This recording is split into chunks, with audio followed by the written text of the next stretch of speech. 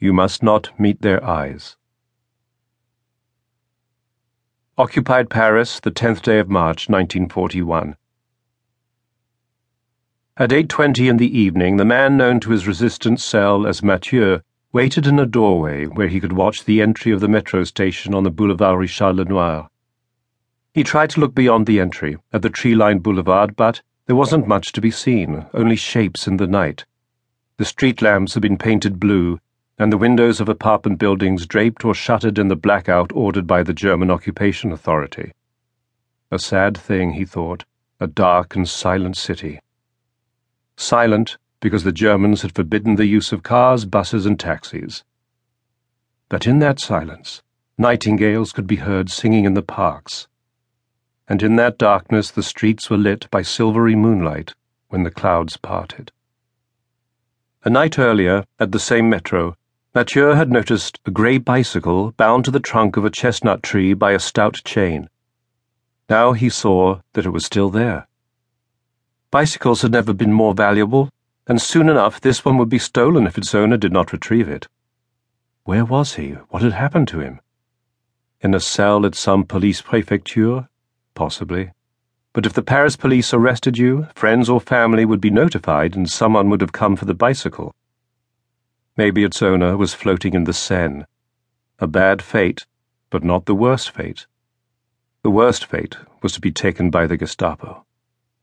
And if that was so, he might never be heard of again. Nacht und Nebel, night and fog, Hitler's very own invention. People disappeared, and nobody would ever find out what had become of them. They went out to do an errand and never returned.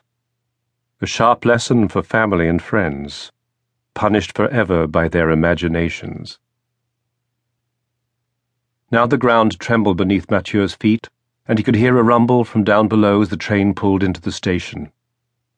Moments later, the passengers appeared, climbing up the stairway to the boulevard.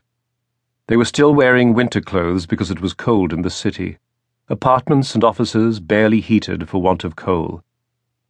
As the crowd emerged, one woman caught his eye. She was lovely to look at, the face of a fallen angel, and dressed in the latest Paris fashion. She wore ski pants, warmer than a skirt, a ski jacket and boots. She was lucky to have the boots. Some passengers wore clogs, wood-soled shoes, as there was no leather to be had for repair. To Mathieu, the passengers looked tired and worn. They might well have looked like that at the end of a working day before the war, but for Mathieu, the weariness was different, deeper. Lately, one heard the expression, "Je suis là." It meant, I am tired of the way I have to live my life.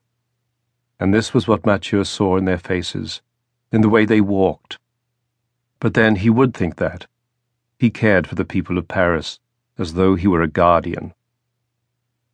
The woman in the ski jacket returned his look. A glance.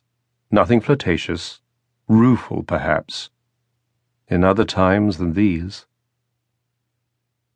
Ah, at last, here was Lisette, 17 years old, a lycée student. She appeared not to notice him, but, as she walked past the doorway, she said, her voice low and confidential, "They have crossed the border. They're in Spain."